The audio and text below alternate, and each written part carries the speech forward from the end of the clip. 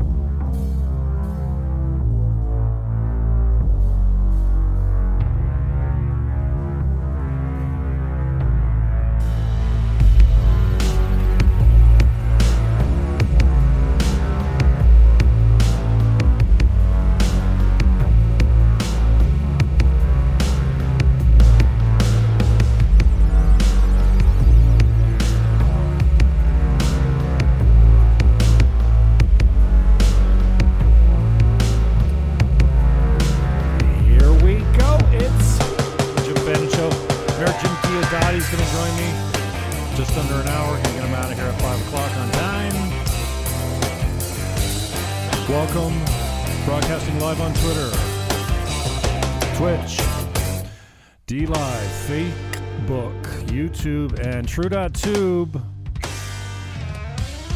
Welcome aboard. You can also find me on social media: Facebook, Twitter, YouTube, Gab, MeWe, Insta, LinkedIn, TikTok, Telegram, Parler, Twitter, Clubhouse, Signal. Patreon.com/free speech if you want to become a Patreon or real estate a team. Niagara. Quiet on the set. Turn your phones off. Real estate at teamniagara.ca and PayPal. If you'd like to contribute, we always appreciate it. Thank you very much. This is where you find Mayor Jim on Twitter. This is where you find him on the Facebook. And let me see if I can work this now. I can unmute myself and unmute the mayor. Ask to unmute. And then I think you might have to unmute yourself, Mr. D. There you go. Okay. I'm unmuted. You are unmuted, but geez, some people aren't going to like to hear that. Brother, how are you, first of all? I'm good. It was a busy day, Jim. We had 15 ribbon cuttings in our downtown today, so it was busy. Yesterday we had the Premier here for most of the day, along with a couple of his ministers, Minister of Finance, Minister of Tourism, so it was a long day. It's been some long days lately. I saw that post about the 15 businesses. Was it a Chamber of Commerce post? What were you guys kneeling in the street for?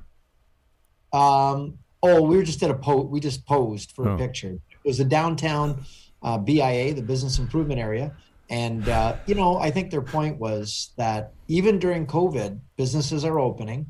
And they know that it's not the greatest time to open, but they're opening. They expect the good news to be on the way.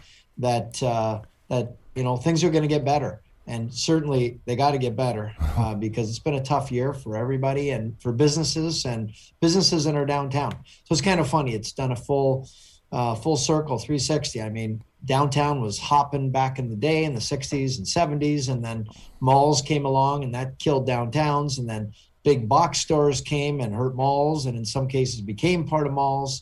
And then e-commerce came around and that shifted things again. And here we are again. People want the anti-franchise, authentic experience of eclectic, unique downtown with interesting offerings. So anyway, it was very interesting, all the different things opening. And of course, one of the new things now is cannabis. It's become a new part of retail areas. And that was one of the things. We opened up 3 or 4 of those shops today too. We cut ribbons there. Queen Street. Tell me, has the pandemic or any lockdown measures because of it personally impacted you? Some people think, and maybe rightly so, the higher up you get, the less prone you are. I know, politicians aren't skipping checks, that type of thing, but as far as mental capacity, your kids, have you seen any personal impact on your mental state or your physical health or anything like? How are you making out with it? Yeah, I mean, so physical health, I make sure for me, exercise is my drug. So I work out. I've got some stuff at home. I walk a lot. I stay very physical, very active. But yeah, I've got 3 teenagers, and I'm very well aware, and I feel bad. My son started high school this year, and of course he's never had a real high school experience. I've got one of my daughters is in university, and she's mostly learning from home. It's just not the authentic experience. And then I've got another daughter in between. So it's been a challenging time. I mean, we have not had a family gathering at my parents' house in over a year. It was last Easter that we canceled our first family gathering. So it's mentally had an impact on a lot of us. And here is City Hall, we're deemed essential. So we have to work, and we need to work, and we should work. And it's hard to hear people till you've had somebody crying on the phone because they're about to lose their house, because they're in a bad situation. Their mental health has just gone off the charts. I've heard some really, really sad stories. So for sure, physical health is important, but you cannot isolate your mental health and your financial health. It all ties together. It's all part of the big picture, and people suffer in different ways. Some people are outward, some people are more inward, but we all hurt. And, I try to focus. I'm a silver lining kind of guy, and I'll find the silver lining in any gray cloud. And there's lessons to be learned. There's Easter eggs everywhere in everything in life that we do. So, I think that's part of the experience of life. And you and I, the last time we talked was after I'd finished my cancer challenges. And even that, I don't ever think of that as a curse. I think of it as a blessing, because it helped me to really appreciate what matters in life. And sometimes, unfortunately, you need to lose things to really appreciate them. But as long as there's a lesson at the end of it, it's worth it. So it's been definitely challenging, and in elected office, extra challenging, because, people are angry, they're anxious, they're stressed, they're frustrated, they're depressed. They're all these terrible feelings, and they lash out. And who do they lash out on? Well, oftentimes it's the one that's right in front of them. And those of us in elected office, and we spoke with the premier about this yesterday and some of his ministers, and we've all dealt with it. It's been a very, very difficult year for all of us. And but we need to understand, when someone attacks, oftentimes you got to see where they're coming from to really understand why they're doing it. They're maybe feeling some pain, and that's how they're dealing with it. So anyway, this is what we've been elected to do. Nobody said it was going to be easy. Certainly hasn't been as easy as it could be, but hey, it's a pandemic. So there's no pandemic for dummies. There's no manual on how to run through COVID. So it's one of these things that you hope you've accumulated enough skills and tools along the way of life that you can use some of them for this, even if you have to MacGyver a few of them. That's kind of where we've been at right now. Right. Tell me, what's been hardest about this for you politically or otherwise, as far as some of the decisions you've had to make, where there's going to be an impact, there's going to be a cost, there's going to be unintended consequences. As a critic, I point to a lot of the lockdown measures have not. They're not based in science, from all I can tell. Even the UN is saying they don't work. I've got my questions about the effectiveness of masks, and now a year later we're seeing that side by side communities, one masked and one unmasked, really doesn't make a difference. So have you been troubled by any of the decisions you've had to take, especially when it comes to restrictions on commerce? Yeah, there's been a lot of decisions, and obviously you make the best decision with the information you have at the time. And that doesn't mean that information is static, and it doesn't mean that you're not going to change your opinion. A classic example is masks. So we all understand we have our masks, and I've got my masks, and I've got lots of masks all over the place, and themed masks, and it's quite a business. But in the very beginning, public health was telling us not to wear masks because they were worse, because improperly worn masks is probably a bad thing. Oftentimes viruses and whatnot will go through your eyes, your nose, your mouth. And that's why when you're a kid, your parents always told you, wash your hands. And when you're adjusting a mask constantly, and I see some people constantly adjusting their mask, putting their hand near their face. And so I get that. In the beginning, public health was against it. And then they shifted, and then they were for it. And throughout time, You can look at Copernicus. You could look at all the different people. At one time we thought that the sun revolved around the earth, and it was widely believed. And if you went against that, you were ridiculed. And Copernicus had to go against the church. He ended up being imprisoned. And I mean, here we are today too. I mean, a lot of people have different views on the right thing to do. And I don't think, and so you asked me, it's the hardest thing. The hardest thing is knowing that we're not all going to agree on anything. We can all look at the same thing and have a different view of it.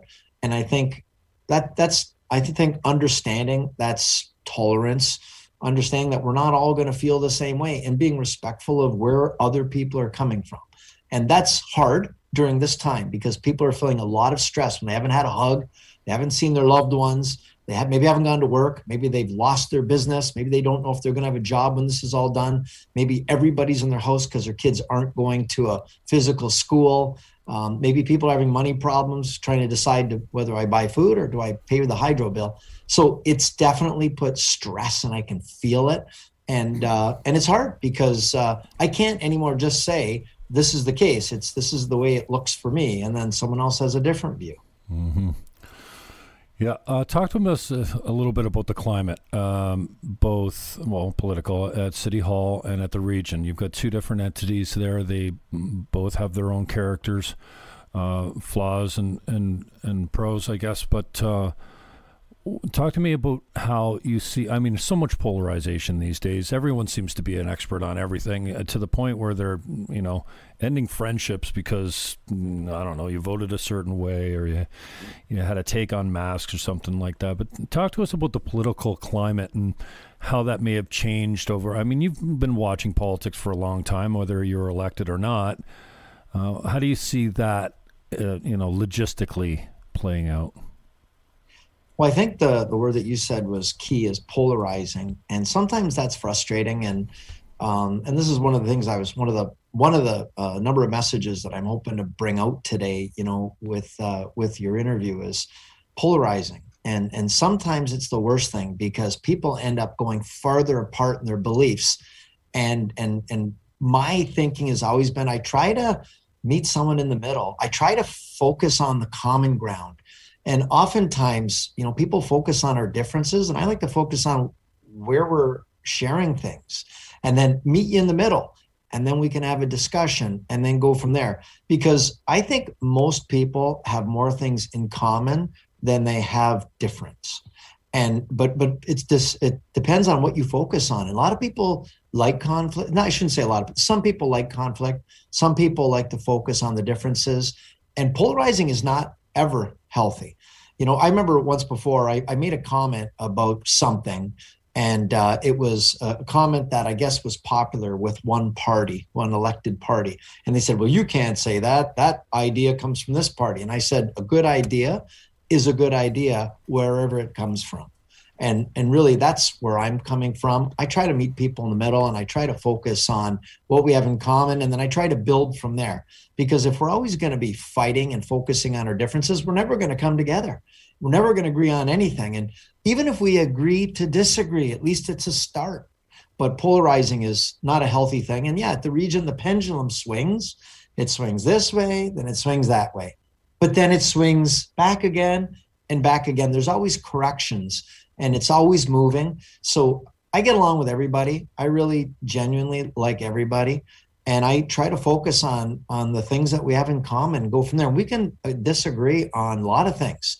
And I can go out and have lunch with somebody who doesn't like eating meat, and that's okay. I'm okay where they are as long as they're not going to criticize what I'm going to eat. And that's kind of my approach to things.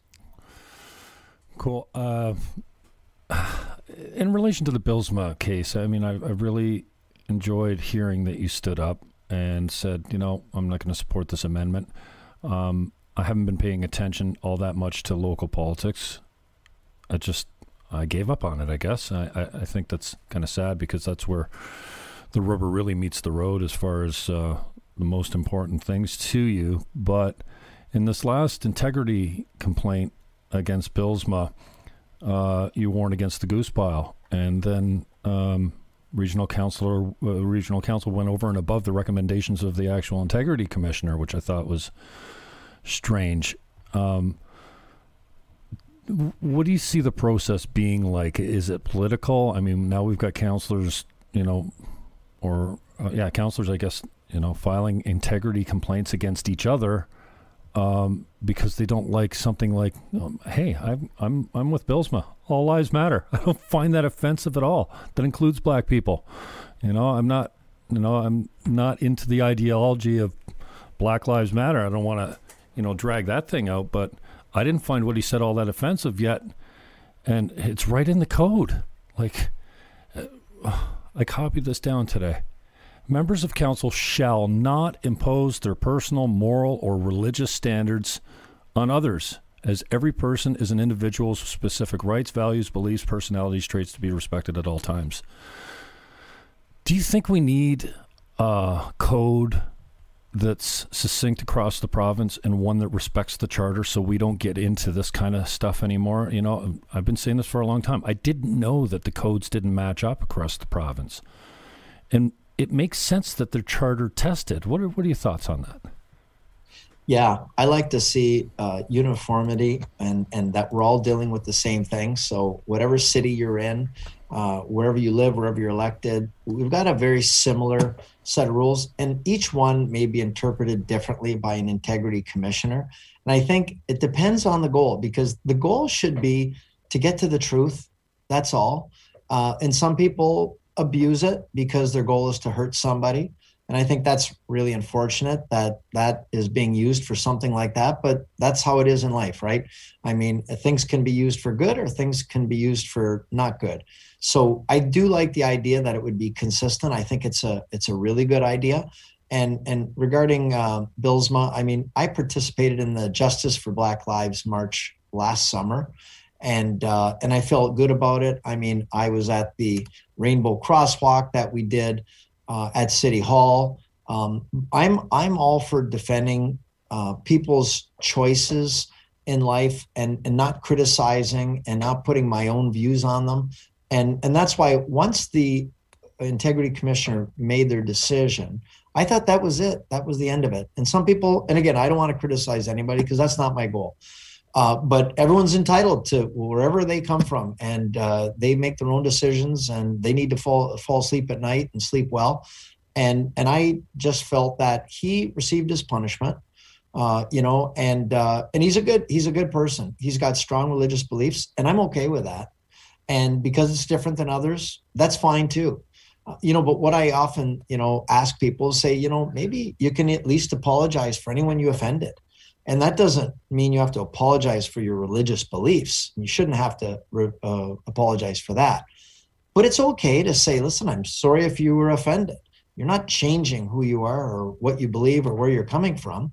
You're just saying something like that. And some people are easily offended. Others are not. And to me, again, it starts with being humble and humbling yourself. And it takes a big person. It takes a really big person to apologize or to acknowledge maybe you hurt somebody. It might not have been intentional. It might have been unintentional. Maybe you thought you were being honest with somebody, but you were too honest with them and it really hurt them. Maybe you caught them at a bad moment. So, and I don't want to sound like I'm wimping out, Jim, but I really believe there's enough conflict in this world. And people are fighting all over the world, killing each other. And even locally here, we're going after each other. And why? Because you come from the right, you come from the left. So therefore, we won't get along. And I just think it's just really unfortunate because we focus on our differences. And I mean, you think about it, even sports. Oh, you're a Habs fan. Well, I'm a Leafs fan, so we can't get along. It goes everywhere. It doesn't matter. You went to this high school. I went to this high school. We're rivals. You're from this city. I'm from that city. Our city's better. And I guess that competition's been bred into us, and we always want to do better and be better. But I think one thing I've learned throughout life, and I'm a pretty competitive person, I really like to respect the other person. Yeah, I want to win, but I like to start by respecting the other person. And I think maybe we could use a little more respect for everyone's opinions and not chastising right away and jumping on and goose piling. And because that saying, when you point your finger, there's three pointing back. And that's what I say to everyone. I said, just remember that, because unless you're perfect, we all live in glass houses. We are all imperfect. every single Amen. one of us. Amen. So forget the arrogance and just acknowledge that and be humble. I don't know. I got a lot of respect for someone who's humble. And when you're these great athletes or these great business people or great politicians or great whatever, and when they're humble, I think that is just one of the most endearing qualities when they can be like the rest of us, because we all put our clothes on the same way. We all bleed the same way. We're all going to die the same way. Nobody lives forever. And I think it's nice that we get humble and acknowledge that. It would be great to get back to there is no racism because there's only one race. Like, I'm racist, the human race. And Jim, this is the second time you've made this point. And I think it's worth expanding on, and I've made it several times in my own podcast here. The 95%, 98% of us actually are in the moderate middle of the bell curve, where the fat part, we all share mostly the same beliefs and ideas of how we want the country run, how we, liberals and conservatives alike. We're in that fat majority middle, sometimes a silent majority, and then the wingnuts on the left and the right on the extreme ends are so small, but they're so loud now. I think we forget, we get programmed and like, we're not like this. Like Steven Crowder does this. If you've got two people that are apart on an argument, you can back them up to a point where they agree somewhere. Like, I think that's a valuable skill to have, is say, you know what? I hate the idea that saying that we're all in together, because I think that the pandemic wise, we have not been all in this together. I mean, there's some people that are really, really hurting. On the other hand, some people, their life hasn't changed too much. But you make a great point when you say, we all want the same thing. We all bleed red. We forget that even ideologically and politically, we can look at how many times people vote conservative and liberal. They go back and forth. It's just an example of being in the moderate middle and not married to an ideology. Oftentimes people vote for the leader, not the party, because they just like what they represent, or they just like the way they present themselves. And I'm going to tell you, I don't believe I'm all of anything. And I find we like to label people. We like to put them in their lane and say, you're a this and you're a that. And I'm not big on labels. And that's why things like, any kind of label or name calling, I don't like. People have said, well, you're a this, like pick a party. And I say, why do I have to be one or the other? Why do I have to like chocolate or vanilla, but not both? And it depends what mood I'm in. There's things I like better about vanilla. Some days, and I love chocolate, don't get me wrong. I like it. Some days I feel like strawberries. Some days I want a shamrock shake. And that's okay. There's nothing wrong with that. But, we just condition people that if you're a this, if I label you this, then this is what you will do. This is what you will like. And I think that's part of the challenge. I think it's okay to not just be this. You could be other things. And I don't know. I think as I get older, I'll use the word wiser. I use that sparingly, but the more experiences that I've had in life, I start to see things different. And I'm a very different person today than I was yesterday. Very different. All the different things in my life have shaped me. And some of the beliefs I held when I was younger, I completely don't now. And I really respected what I read about you, because you made some comment too, that you don't believe in all the things that you used to believe. And I feel the same way, because we're evolving, we're growing, we're developing. I like to think we're trying to become better. I like to think that, and I like to encourage people to do that. One of my mentors, and I've got a lot of great mentors, used to say, praise progress. So when somebody does something right, catch them doing it right instead of always hammering them when they do something wrong. And just like when you train a dog, you try to do it with a treat rather than, the carrot and the stick approach. And again, we can agree to disagree. Somebody might like the stick approach. It's not my approach. But I can tell you that I would rather meet someone in the middle and then acknowledge what they did, and then and hopefully encourage them to go in a certain. Sometimes if you can just move them 1 degree or 2 degrees, their trajectory will take them in a totally different direction. Because I know my personal development and evolution has been a gradual thing. Mm-hmm. And if somebody had hammered me over the head with a certain idea, I would have totally polarized and went the other way. So I try with my kids, and this is where I've learned the exercise in patience with my kids. Because kids, it seems to be bred into them that they don't want to listen to their parents. And if you tell them do this, they will do the opposite. Right. So I try to suggest things and ask them questions and encourage them. And it doesn't mean they're going to listen and do the right thing. And sometimes they frustrate me, and I'm sure I frustrate them too. But it's just kind of a process, a soft sell, if you will. And I don't know, it's an approach that I prefer to do. Yeah, I appreciate your take on apologies too. I will say though that when I apologize, it's very personal, and I want to think it's meaningful. Like I put some time into it. One, here's the inauthentic way of being for me. Here's two, the impact it caused. And you really have to put some thought into, I've been this way and it caused this as an impact. I get the impact on you, on your children, and the rest of the world as the ripples go out. If you spend a good amount of time on the impact and you really care about the person you're talking to, it should break you, right? Then three is always, inventing a new way of being that kind of counteracts that old way of being, and then asking for accountability. I mean, this is all formatted because you're often going to, we're machines. We go back to our old ways of being all the time. And, if you promised your kid, I'm going to be more fun, and he catches you being too serious and says, Dad, hey, what about fun? You go, yeah, you go back, because they can catch you in the middle of it. So I don't have any problem getting right with the people I care about.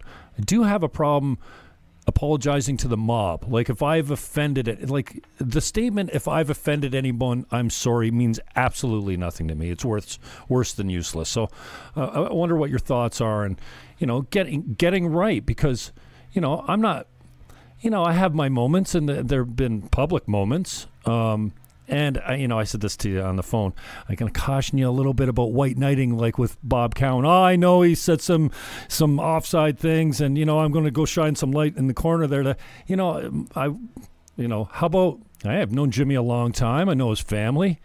He's done a lot of broadcasting, no scripts. There's no evidence of whatever you guys are saying about him. So I've done many shows with them, and I expect to do more with them, and you can expect them to be kind of like they were before. So anyways, I want your thoughts on apologies and coming correct, because I have no problem getting right with people, but I will not apologize for someone that may have been offended by hey, there's lots of people that aren't going to agree with what I believe, but that's not my job to make sure they don't get offended.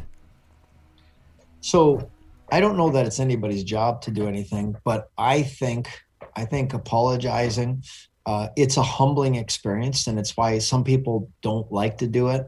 And I'm not saying you, but I know some people, because there's some ego involved, and I'd say I'm a spiritual person more than religious, but one of my mentors said to me a long time ago too, that ego stands for edging God out. And whether you're religious or spiritual or not, I just thought that hit me once right between the eyes. And I thought, wow. And I kind of wish you hadn't have said that, Jim. That's great. And well, you know what? I realized that the more humble that I am, the better life gets for me. And I really genuinely mean that. I mean, when somebody throws credit my way, well, when I was younger, I couldn't get enough of it. It felt great. And I realized it was pumping up my ego. And the bigger they are, the farther and harder they fall. And I experienced that in life over and over again. And I just couldn't understand it. And it's funny. So I've been lucky. I've had some great mentors, and I've had some great challenges in life, all sorts, personally, physically. I've had it all. I mean, people that have had public challenges. I mean, I've had death threats. I've had, I've done a lot of things. I worked for myself for a lot of time. I've had a lot of things happen, and I wouldn't change any of it, because it's what made me who I am today. But I believe apologizing is the ultimate humble exercise, and I have no problem. I don't lose anything. It's like a candle doesn't lose anything by lighting another candle. And by apologizing, you don't lose anything, but maybe you help somebody on their end, because you don't know what they're going through. You don't know what kind of childhood they had. And I'm not making excuses for people, but we don't know what the other person's been through. And sometimes they say, if you knew, you'd be begging to have your own problems back. And so you know what I'd say to that, Jim, is, because I was criticized by a lot of people for agreeing to come on your show. I'm going to be honest with you. I had some that were supportive and said it's the right thing to do. And I had some people that said it's the wrong thing to do. You're just going to draw more attention, to somebody that's not tolerant, who's saying things that aren't nice. And first of all, I know you to be a good person and capable of good things. I know that. And your dad, when I had my bakery distribution company, I used to sell products to your dad, and he was another super guy. A couple of times I dropped things off at his house in Niagara Falls, and was a real gentleman. And you're a natural on-air personality. You're very talented. When you're on the radio station, when you're doing your show now, your podcast, you're talented. And I always say, use your talents for good, for moving the ball forward, for helping society, humanity. And I know you got to get attention, and I know you got to get noticed, and what's going to get you out there. And fair enough. But I guess I would kind of ask you this: would you? And I know what you just said a second ago, and it's not your job, but would you consider apologizing to people that were hurt or offended? No, not the mob. I've made several calls to Laura Yep because she was a friend of mine. We were tight, man. Like people know this, but because I've spoken about it only because of the attention that was brought on because I use colorful language. I mean, seriously, she says JFC, I say DFC. Which one's worse? Like, for me, I don't like those. Like, I say the other stuff all the time, but I don't use the Lord's name in vain. It just curdles my skin. So I called Laura Yep 3 times. I left messages. I'd like to apologize. Well, before my last episode went out, I called her before 7 o'clock, before it went out, just to say, and I don't mind burying the hatchet. I have no problem saying, what? I'm sorry, I was a jackass. But no, it's still up there. I mean, I put this video up when I was making the transition from YouTube to BitChute. So I didn't transfer it over. I didn't put it on iTunes because I wasn't all that proud of it, But in context, that's a snapshot of my frustration in time. I said some things. But the fact that the reaction is that I'm an irredeemable human being. There's no path for me forward. And, I've had people saying, one day someone like a counselor yet may look and go, oh, geez, I've become the bully that I hate. Because I had a Twitter mob. I could have said, get him. I've never done that. But I was... and then I want to ask you about this. I don't want to make it about me, but I'm interested in about the media treatment because, I used to have some friends in media. I used to get some fair coverage. Now I'm spreading misinformation because, unlike similarly to the Trump supporters that said, oh, he's the reason that everyone's dead in the States because of coronavirus. They can't point to anything they would have done differently. Point to one thing that I've been intolerant or racist or trans or homophobic. It's just not out there. And anyone knows me the same. The girls that I've been with, some of them. Like, it's just not there. So would I consider apologizing to the mob? No, I don't think I would, and I won't. But and I don't think I need to apologize to say to Jim Diodati, hey, dummy, don't vote for that mask extension. What, are you killing me? Yeah, I mean, you don't think any less of me because I use language with you. But then if I get personal or an offhand remark or I say something inappropriate, I'm concerned of how it lands on you. I'm concerned about the impact of our relationship together. And Laura Yip's no different. I don't put her in any different class. So one-on-one, I have no problem saying, hey, what the hell? We're friends for 6 years. But you know what? I've lost a lot of friends since I call it wisdom. I've matured as I've gotten older. I've gone towards the center. Now I lean right because the left doesn't stand for free speech. I don't think more gun laws are making safer communities. I don't think that there's no stats that can show you that black men are being hunted by white cops in the States. And this is another thing I'd like to get into, these false narratives. I mean, so many people are quick to fall in line. The FBI stats for the last year say that twice the number of unarmed white men were killed by cops.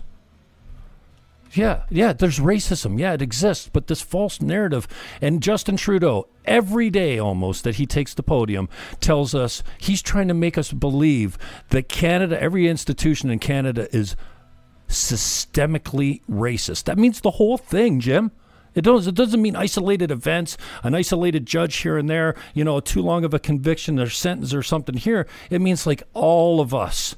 The whole country, the whole police force, the whole RCMP, and I just like, geez, we've come a long way, Jim. And I'm not willing to abandon celebrating that we're more tolerant than we ever have been. In fact, more loving, more tolerant, more considerate.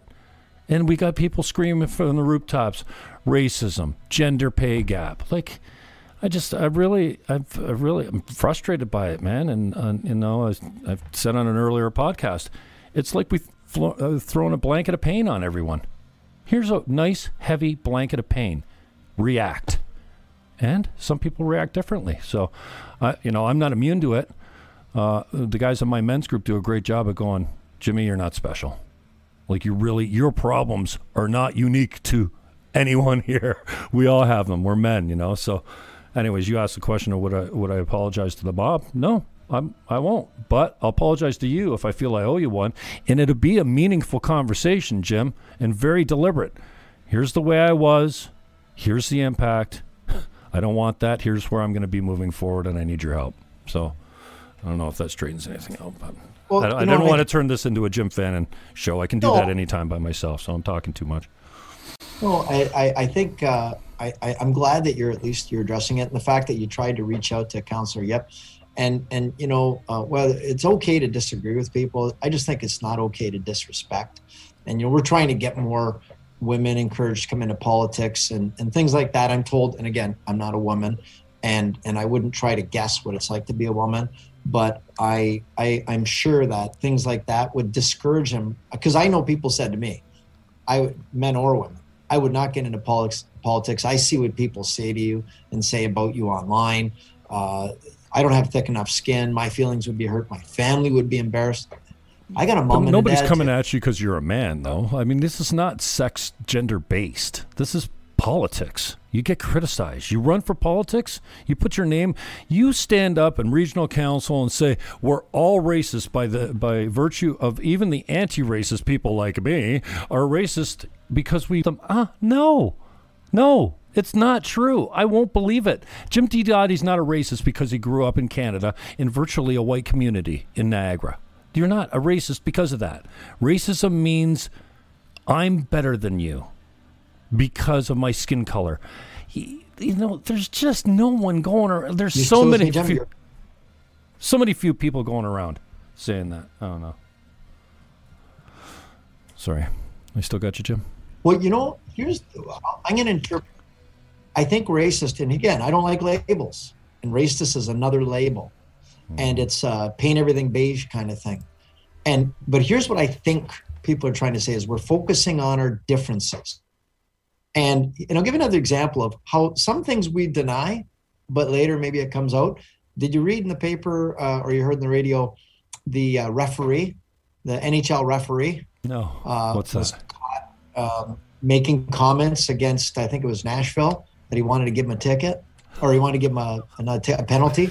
Why? And here it's been years and years they've been saying that. Oh, the refs, the umpires, the whatever. And here he was caught. But does that mean all refs are like that? I don't know. But it's interesting too, because I used to be an umpire when I was a kid, and you make some bad calls. You do your best, but sometimes you make a bad call. So a natural thing, some refs and umpires try to it out to keep it fair. So maybe you called a strike that was probably a ball, turn it around, right? Got to get you back. Try to balance it out.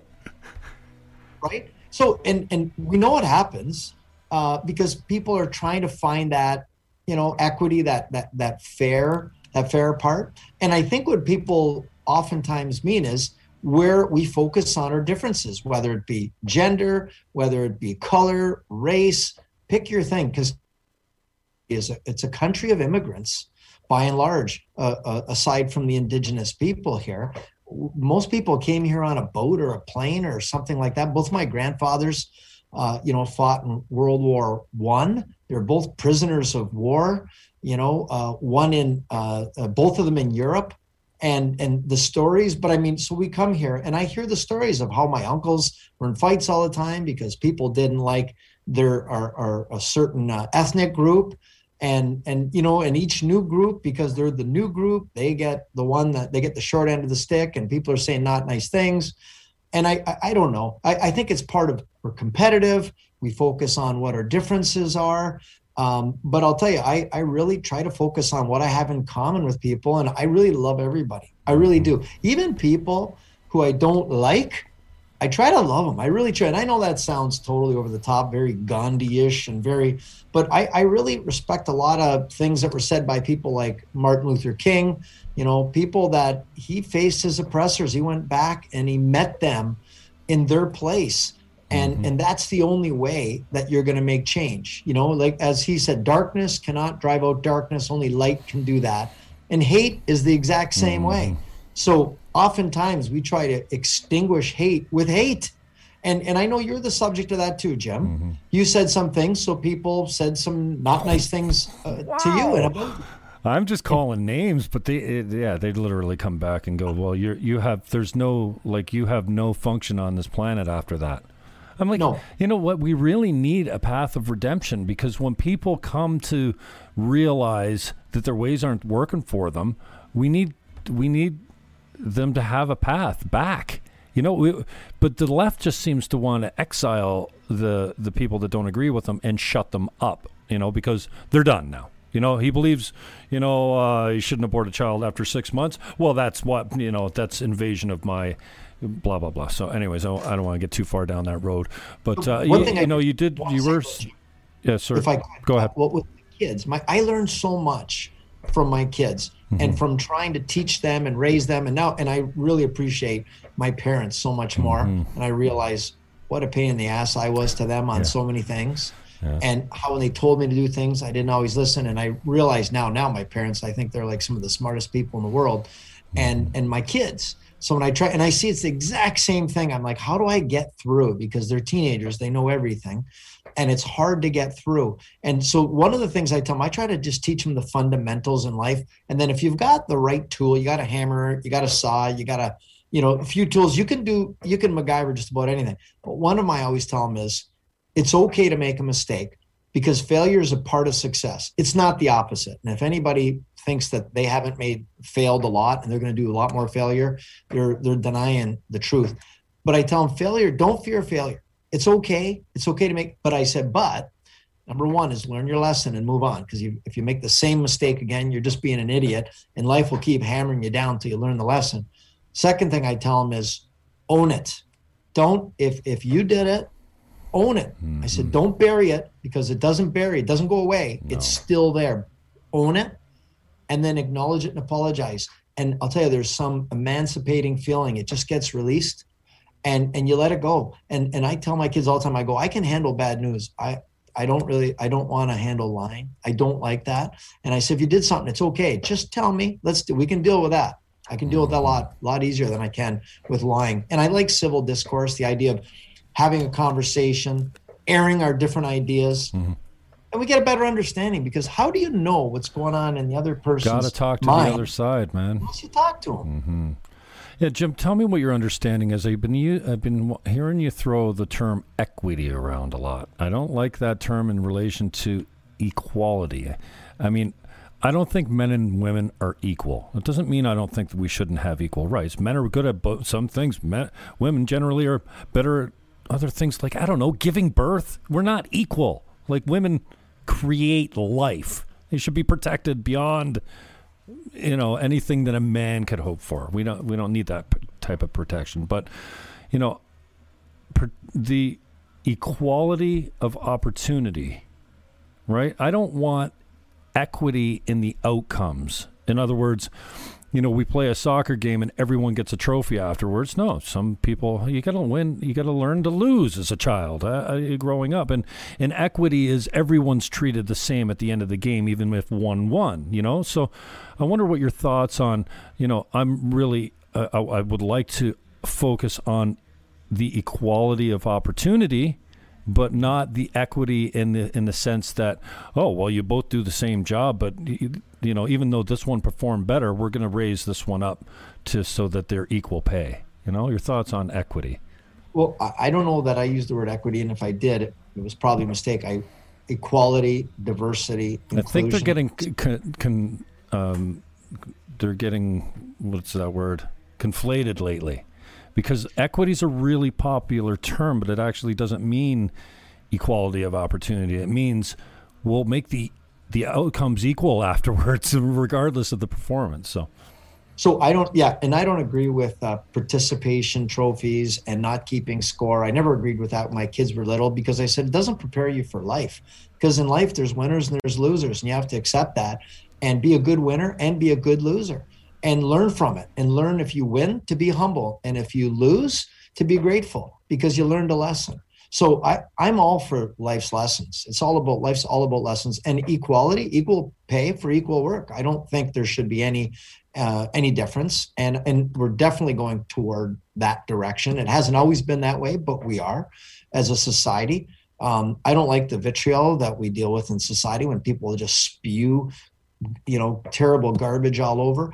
And the other thing I think a lot of people are guilty of, and this has definitely been during COVID, I've seen this, is confirmation bias. A type of groupthink where you only look for the information that confirms your belief.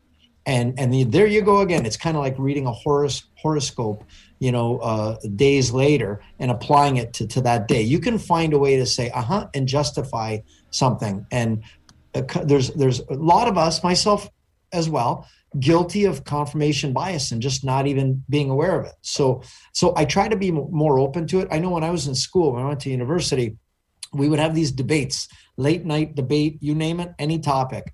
And at first I'd be offended because, I was never challenged in this belief that I always grew up believing. But then I was challenged because there were people that did not agree at all, vehemently disagreed. And then it was just an interesting exercise in growth.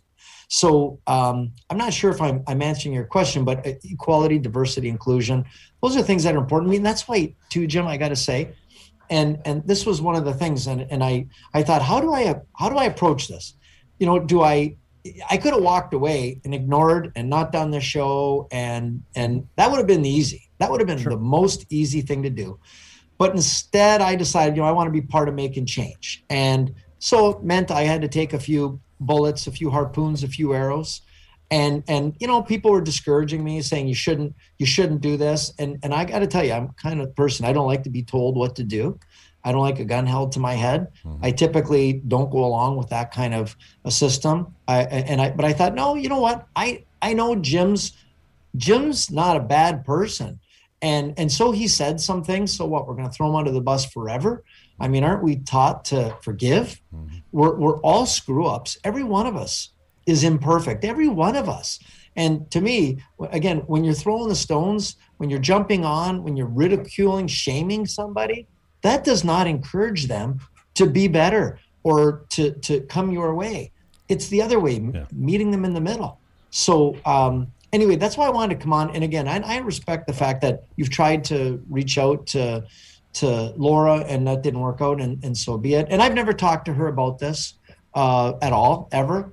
And but still, it's something, you think about. At what point do I become vocal? What point do I try to do something? Yeah. Ignoring it doesn't make it go away. And I thought, so we have a difficult discussion. And I like to just talk about other things, not this. This is very uncomfortable for me, believe it or not, Jim. But I thought I wanted to have the discussion. I want to put it let's talk about it. Let's not pretend there's an elephant in the room. Let's talk about it.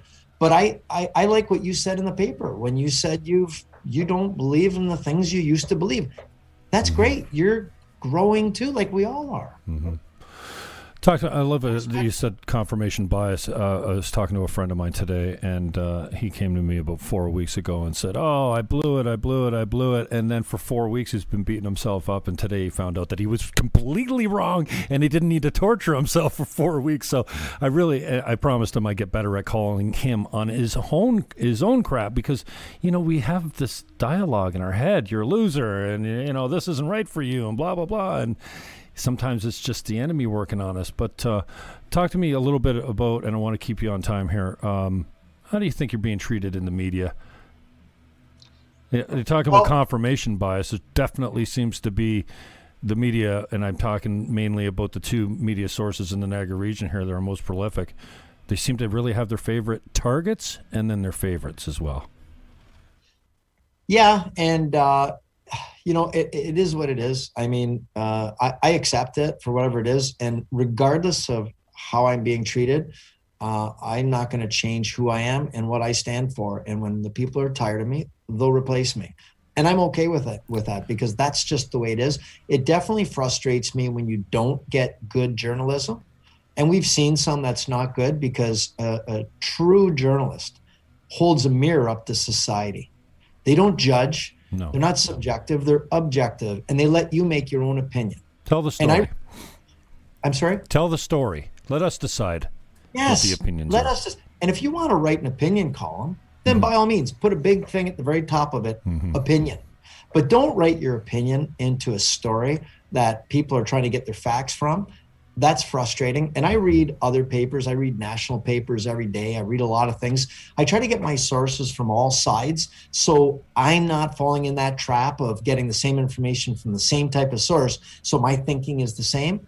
I try to be objective, because I don't know all the answers, and I don't know that I ever will, but I try to get, so when you're getting targeted, like an umpire or a referee who has it in for you, that's frustrating, because you feel like you never get a fair shake. You never get a fair chance.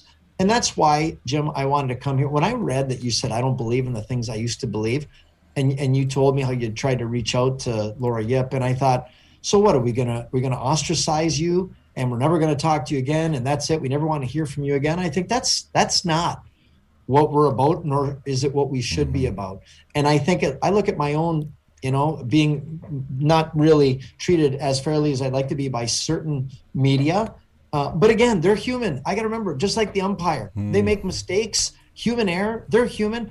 And you like to think, I know when I was a kid, I think, your teacher, you held your teacher up so high and they were almost not human. And the first time you saw your teacher in the bathroom, taking a leak, you're like, oh my God. He's human. You're like, you're human. And then you realize, and then I remember I had this one math teacher, she was amazing. And she would do, Mrs. Knight, and she would do the math right on the board and make mistakes as she was doing it. She was so smart that I would go back to her for years later for help when I needed help, because she just had a way and she was willing to be human. And I had such respect for her. As a matter of fact, I've talked about her recently with other friends, because she would make the mistakes in front of you. And I realized, you're not perfect. I'm not expected to be perfect. Thank God, because I'll never be perfect. So that kind of stuff, I think, helps us realize that none of us are perfect, and nor will we ever be. Glass houses, Right?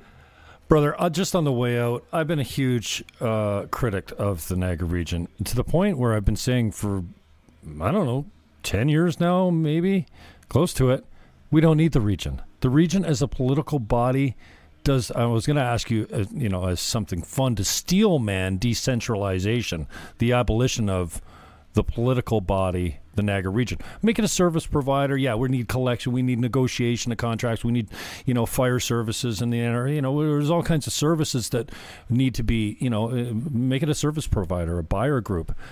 And I think I think you're more a one Niagara guy. Like, let's do a part with the municipalities and just have a super region. I'm still a greenie, a lefty, from the standpoint that I think decentralization is the tool. You let the people closest to the problem make their own laws and fix their own problems. So I want your thoughts on defund the region, cancel the region, get rid of the region as a political body, because I don't know, man. Do you think Niagara Falls would be that much worse off if they didn't have the region telling them what to do? Well, that's a loaded one. That's, I think, a whole other show. Okay. Yeah, at 5 o'clock, I put this one on you. I'm not stupid. Tell me the meaning of life in 2 minutes. So I would say in this case here, eventually we are going to be one Niagara. We'll be the city of Niagara. There's no question in my mind, eventually. And I was of the mind that it would be a two-step process. Maybe we go to 3 or 4 cities and then to one city. It'll have to be top down because it's never happened from bottom up. No. So Toronto was amalgamated by the province, as was Hamilton, London, Ottawa. Were you disappointed Doug Ford backed off of that? He did. He backed. I'm sure a lot of people are talking about it because here we've got more politicians per capita than anywhere else in the country. I think we've got something like 136 municipal politicians in a population of 450,000 people. And I'll tell you this, I have never, in 5 years, ever heard someone say, the solution to the problem, we need more politicians. More politicians, yeah. I have never heard those words uttered from anyone. And boy, we have an awful lot. And I believe too many cooks in the kitchen, kind of an issue we have. There are a lot of great politicians, but my gosh, less is more. And I'd love to see something more streamlined. Yes, we do some good things collaboratively as police, and we do a lot of good things. Are there some overlap areas? Yes, there are. Are there some areas where the region's involved that they shouldn't be? Yes, there are. There's a lot of these areas, but we put our best foot forward. We made the argument for leave it the same, a few cities and one city. In the end, after all the consulting, nothing was done. Everything was just left the same. So I don't know if there'll be a stomach for it in the future, but it was definitely a bit of a divisive conversation. But I think the idea of less politicians is not a bad idea. And the last thing I'll say to this is the municipal people, we're organic, whatever you want to call us. The old quote that shit flows downhill. Excuse, I know we want to keep this PG the whole here, but, interview with those swearing, and I gotta put it doesn't matter. And I always say politics is downstream from culture. Is that what you meant to say? And I'm saying we're at the bottom of the hill, municipal works, and it's all flowing our way. But I love it. I wouldn't change it. It's gritty. It's organic. It's authentic. It's real. It's hands-on. I love it. I love being with the people. I love being at the business open. Like for me, that is the ultimate best thing. It's what I love. Where I love to serve. I love to serve the people where the people are. Come to where the people are. So here I am. Mayor Jimmy D, I love you, brother. Thank you for standing tall, and thank you for being a man. When I text you, what are you doing? And I don't use the best language all the time, and you're always like, hey, whatever. You know what I mean? You don't think any less of me because I call you out on your stuff. So anyways, I really appreciate you standing up for the interview as well. And just a final thought on the way out. I'll leave it to you. Well, I think this is good. I think we're acknowledging every one of us, and we got to look in the mirror. And I think if you just try to do this, I'll give you what advice. I talk about my mentors a lot. One of my mentors says, you want to know the best way to win an argument? And I said, yeah. And he said, say you're right. And he said, just try it. He goes, and he says, I do this to my brother. When he says something, I go, you know what? I think you're probably right. And he goes, finally, this was going on for quite some time. My brother wised up and he realized what I was doing. So then he would say, no, I think you're right. And he said, no, you really are right. But try it sometime. But we all want to be right. So why don't we try a 180? Because that's the definition of insanity. Doing the same thing, expecting it to work. So you got to be smarter than that and try something different. So instead of debating and arguing, try sometimes say, maybe you're right. But it's amazing when you use those words, how you can disarm somebody and they don't feel that they have to fight for their position. You just give it to them. And then you have a whole different conversation. So I'm here to meet you in the middle, Jim. I really respect the fact that you're willing to meet me. And I know I gave you a chance to cancel me. So I told you I wanted to come on, and I wanted to call a few things out, tell you a few things I didn't agree with, I didn't think were right.